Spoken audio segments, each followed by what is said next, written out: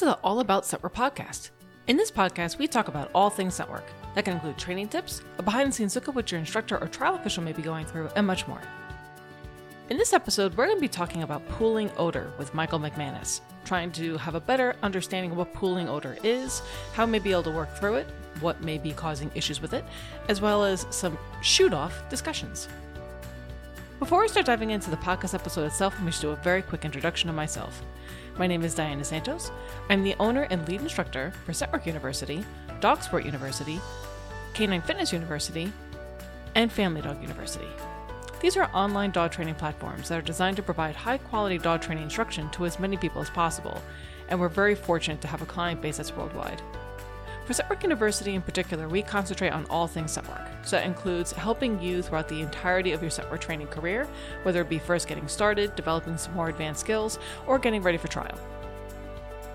We do this by providing online courses, webinars, a regularly updated blog, and podcasts like what you're listening to today. So as you know a little bit more about me, let's dive into the podcast episode. So unfortunately, when we were having this discussion, we were not able to capture the audio at the very beginning of the conversation. Technology gremlins be damned. But what Michael was discussing at the very beginning of this conversation is how pooling odor can really befuddle some people because they don't really have a proper understanding of it, of what pooling odor actually is and what they may be seeing. So what he's discussing in this next clip is how there is this discrepancy between what you may see in competition and then what you may actually see in training, also depending on how it is that you may train. So I'll allow Michael to explain it. He does a much better job than I would be able to. But it's just hitting a surface, and that hitting of a surface is enough for a dog to show interest in it. And then compound that, either the dog does not know whether or not that's a rewardable object or moment, or the handler doesn't know how to read their dog's behavior and then calls an alert. And then we have to go into whether or not that alert is considered correct or incorrect, which is different in a variety of situations. So those are all really good points for, I think, people to keep in mind is that, first of all, the fact that we don't really have a clear definition of what pooling odor is. Yeah. That it may depend on whether or not you are either just in the training phase or if you are competing. And that I think it's something that we could definitely talk about in this episode of how competition can kind of distort what would otherwise be correct or what would otherwise be acceptable because the dog is probably right. And that there is such a disconnect between what those things are and then what the dog may actually do, what they think, what they perceive, and then what we're supposed to do as a response. These issues are really brought into focus when you look at the discrepancy between dogs who are preparing for competition and dogs who are starting on primary. So there are certain issues that are just a non-issue for dogs on primary, that is food or toys. So for example, pooling odor is a great example. How many times have you actually witnessed a dog struggle with a pooling odor problem on food or a toy? It's like almost never. It's almost never an issue in the dog's head about whether or not they've achieved the source of the odor or not. The same holds true about residual odor. Residual odor, I've seen dogs notice residual odor on food, but never alert on residual food odor or be significantly distracted by it. Converging odor is another one. And the last one is close hides, which is an elite challenge, right? But it's an elite challenge that's so simple that a trainer wouldn't even think to set it in a primary class. And that's a very good point of how there is such this big disconnect once you have that really it makes just so much more sense for the dog when they're able to self-reward because obviously the source is the reward. Yep.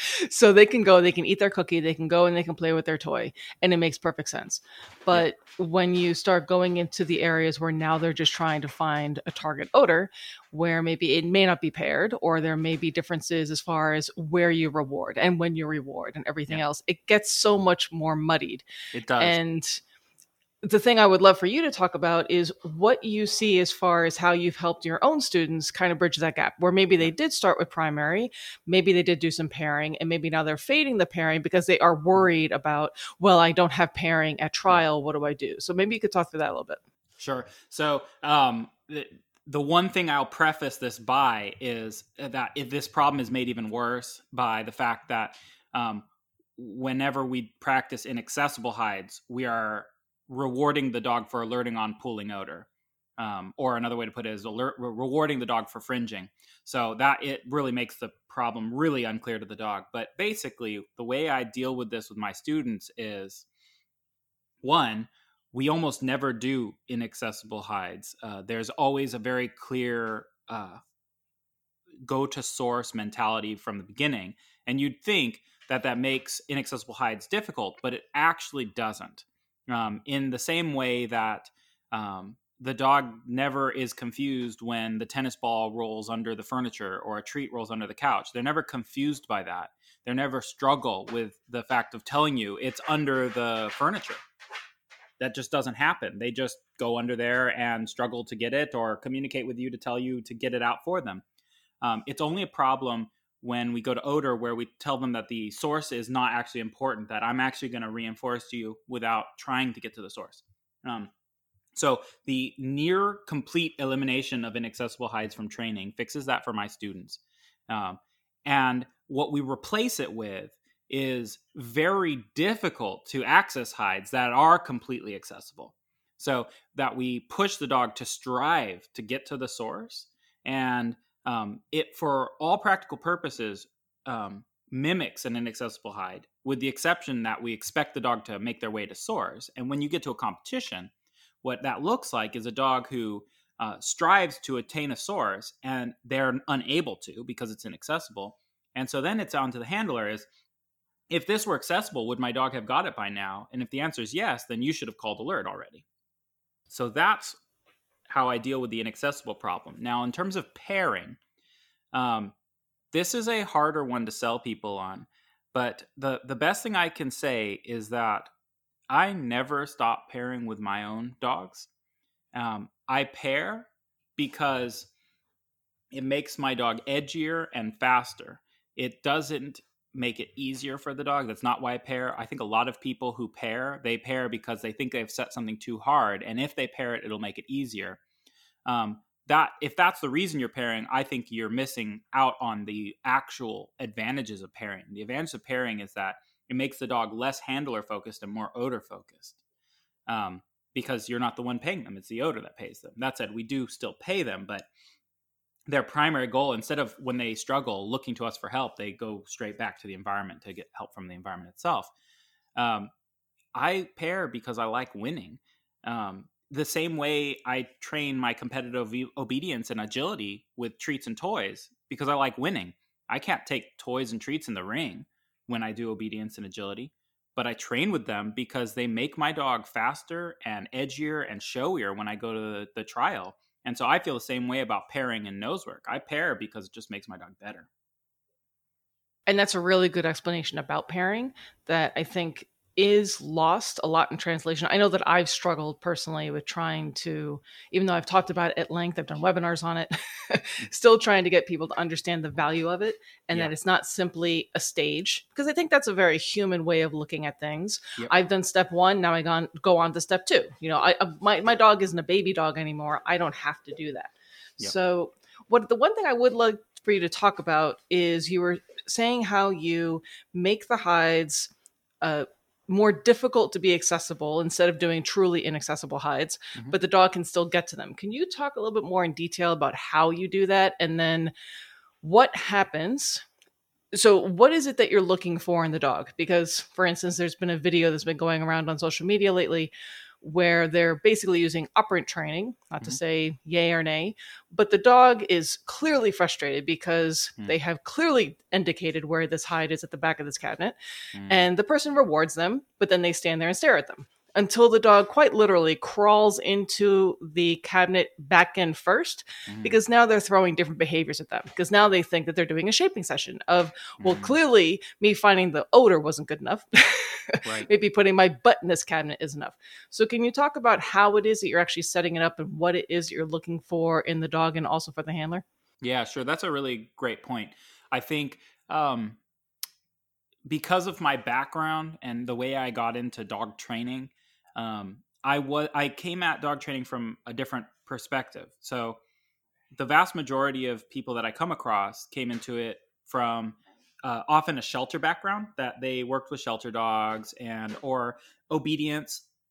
Nose work is new, right? Like a lot of people didn't do that before recently. And so they had obedience and agility.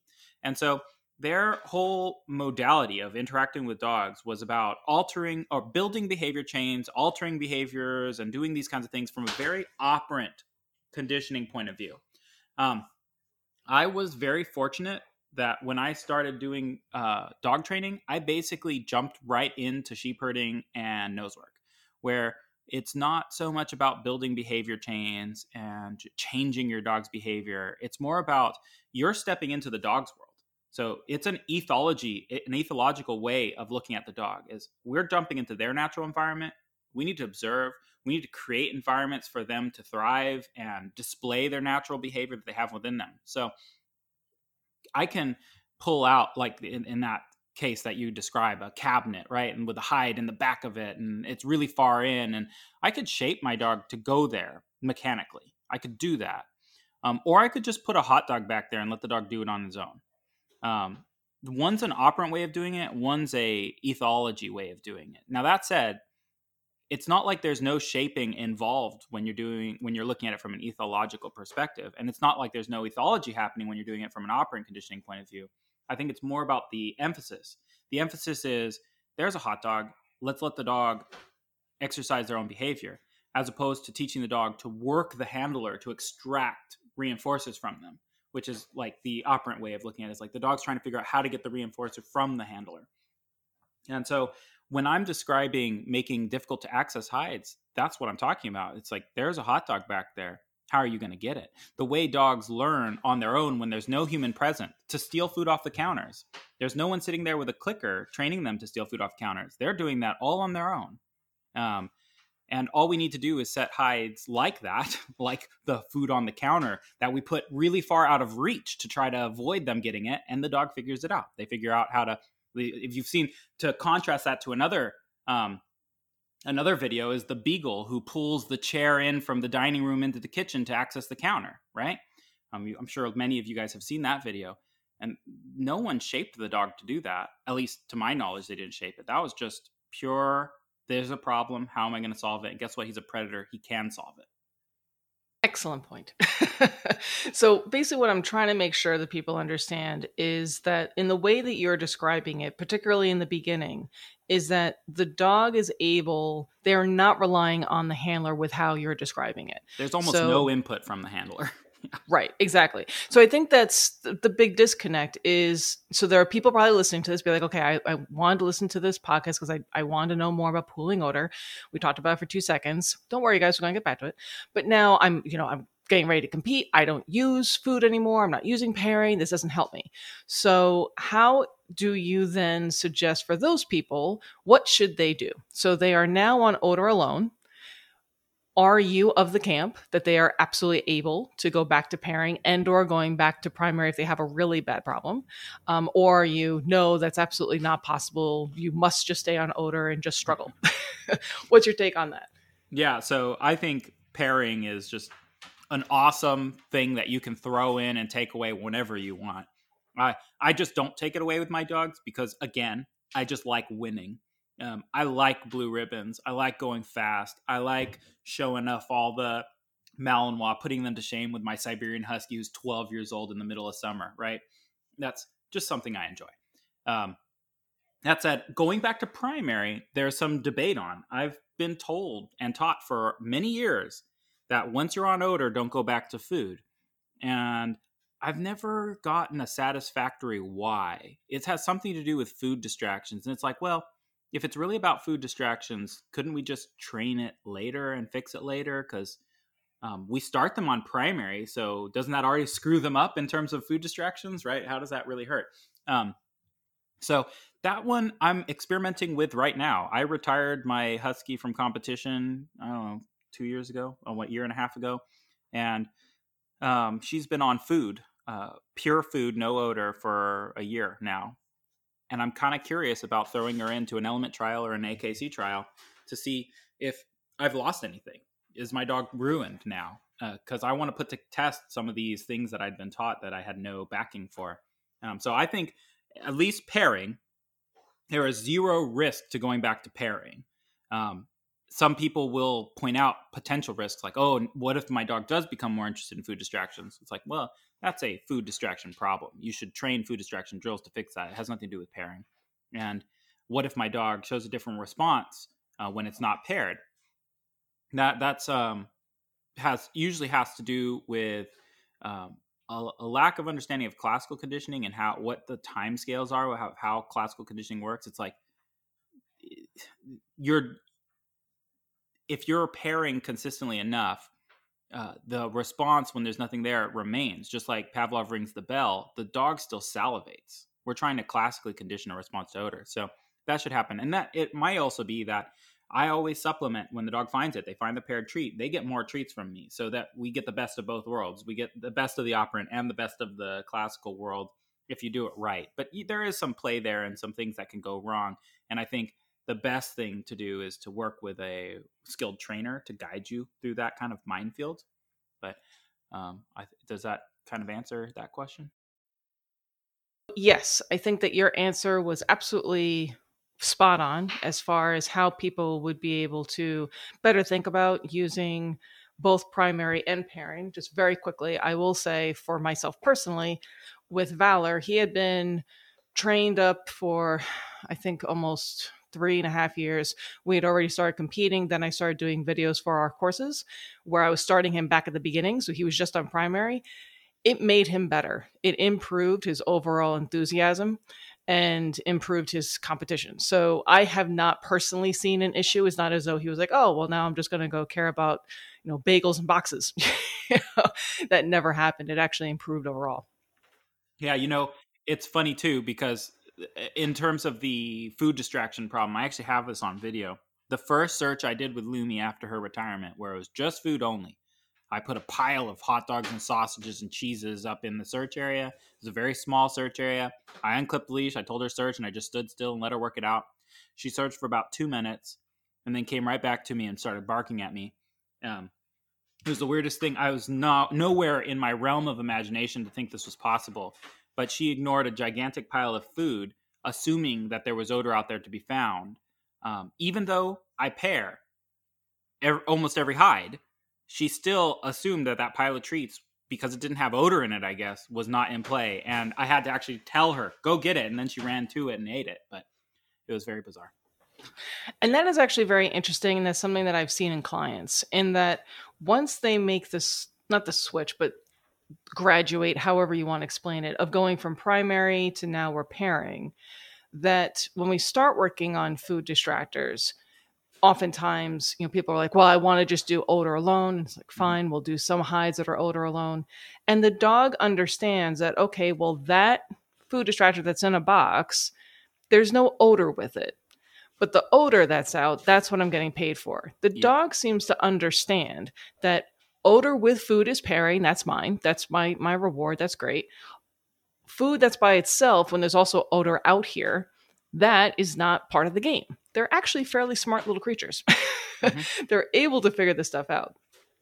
So to go for the pooling piece, how is it that you pick up or set up your training exercises when you're working with people, either in helping them understand what may be happening in the space, helping them understand what pooling actually is, working on it if they are having that issue with their dog?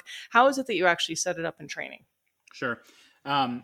So one thing that I always tell my students is that pooling odor problems are almost universally an accident. They happen when you set a hide and you expect it to work one way and it does something different. And That's almost every trainer I talk to, it's almost always the same. And it happens all the time in trial. Where an odor ends up pulling in a certain way, and it's almost always that the CO did not expect it and did not want it to happen, and fortunately, it makes a lot of dogs tank. So, the first thing I say is I'm not good at that about setting them. I know some trainers who can intentionally set up pulling odor problems, and they know exactly how the wind's going to move the odor and how long to cook the odor before running it, and they know all that stuff. I do not. I'm not good at that kind of thing. I'm too lazy. I usually don't cook odor because I don't think far enough ahead to cook the odor before class and things like that. So what I do is I work on residual odor problems instead, because for all practical purposes, residual odor replicates what a pooling odor problem looks like. It's just a collection of odor that is not source. And so that's very easy to set up. I put out an odor. I wait 5-10 minutes, however long I want it to cook. Before I run the dog, I move the odor.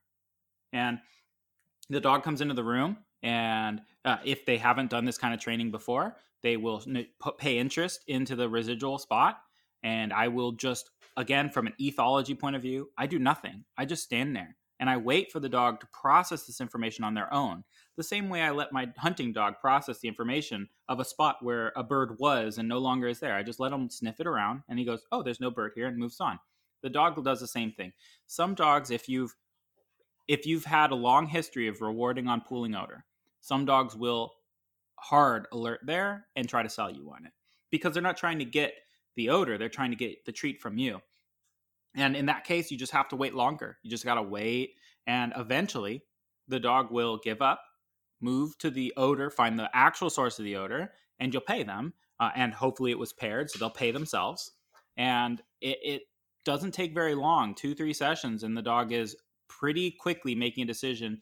Pull, residual, there's a source. And it just makes your life so much easier when you go to trial, and instead of worrying about pools of odor, you say, nah, my dog's got this. He'll tell me if it's a pool.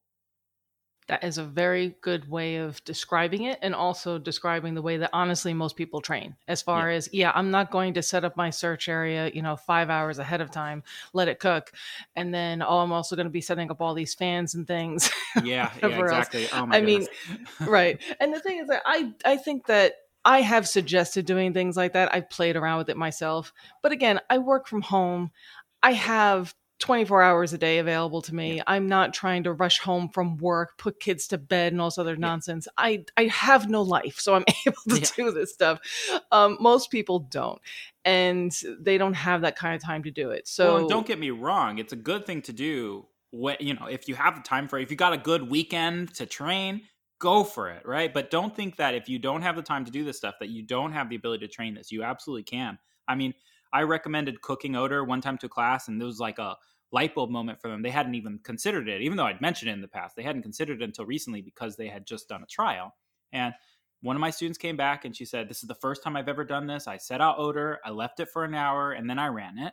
And it took my dog 20 minutes to find an easy hide, and because I'd never done it before. And so it's like, it could be that simple of a cook process. And if you have a plan for it, all you got to do is set odor before you go to bed, and then in the morning run it, or set odor before you go to work in a room separate from where the dog is, or outside where the dog doesn't have access to it, not at a public park. And and then come when you get home from work, run it. That's good 6 hours of cook time or longer, depending on how long you work. And that's a very good point, that there are ways that you can do it. But I also think the way that you're talking with, as far as moving a hide, of dealing with residual odor, is a very important thing to do. Yeah. And that people may actually be doing that right now if they're practicing at home without even realizing it. Yes. Where they may be doing one session immediately followed by another one. Well, you've probably moved your hide. And you probably have noticed that your dog noticed where the other hide was. Mm-hmm. And that's also just the dog being smart, of saying, well, did you happen to move it? Oh, you didn't? Okay, well, let me go see where it is now. And all nosework trainers know this from their own classes, because you got 3-4 classes in a row. And the first hides class, they're beginner, and then intermediate, and then whatever, however you structure class. And so you've got food hides out, and then you replace those with odor hides for the next class, and then you move those hides for the next class. You're seeing all the dogs come in. The dogs who have worked those hides, maybe they take 2 classes in a row or not, or they're fresh, and you can see the dogs. I would say that the only time it creates an issue is if a dog comes in who is not used to that, who's always worked in a very pristine environment, which I know a lot of you guys train in pristine environments, gloves and tweezers and all these crazy things, hazmat suit just to set out a birch hide for something. I don't do that. I train dirty. I just use my bare fingers when I'm placing Q-tips. I know, sacrilege, but just you see that when you're in class and you watch the dogs run it, that by and large the dogs don't notice, and the dogs who do notice, it's minute. It only comes into play if the handler happens to know that's where residual was, and then they feed back to the dog and cause a false. But if the handler does not know, and you've probably seen it with potty searches, if you know where a dog has peed, you're way more likely to cause a problem than if you don't know that a dog has peed. You just create the problem in your head. It's a self-fulfilling prophecy. And that is another excellent point, that it is, which I think people feel badly about, right? Is that as the handler, they are adding in additional layers of complexity to this, because there are these feedback loops. And then, these poor people, when you tell them that, they're like, oh no. So how do I prevent myself from reacting? And then it just gets even worse. Yes. So, and this is where in class, I think it's helpful to surprise people sometimes, as far as when I was still doing it in person, they weren't allowed to see where the second part of their search was. So there would be one search where we would all talk about, we would all see, and whatever else. They would run that, and then the entire group would go over, because there would be people watching, their dogs would be in crates, and then the person working would come in, and they would just be like, ooh, because it would be changed every single run. Mm-hmm. And they just had no idea what was going to be faced to them. They would know where a couple of hides were, and they wouldn't even know that there was an unknown hide. And they would go, their dog would find it, and they'd be like, I think my dog found a hide. Like, well, then you should probably call alert. So it really is such a delicate balance for the whole spectrum, as far as the handlers are definitely stressed because they feel as though they don't know what's going on. And then when you do tell them what's going on, that they are affecting it, then they feel badly, and then it stresses them out more. And then the instructor doesn't know how to relay that information properly to them. It's just this ongoing problem. Yeah, no, I think the most important thing that needs to be said about that is just don't take it quite so seriously. I mean, you're messing with your dog all day long, and they're going to live through this. I promise you. Yes, work on being a better handler who doesn't influence the dog. Work on being a better trainer who trains a dog who doesn't care about handler influence, right? Both the training and handling are both important, but most importantly, don't take it so seriously. You're just training the dog to find hot dogs. It's not the end of the world.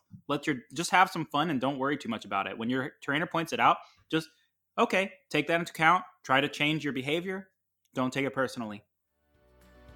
We want to thank Michael for being part of this podcast and by having this really important discussion with us regarding pooling odor and other important topics. We hope that you found this webinar helpful.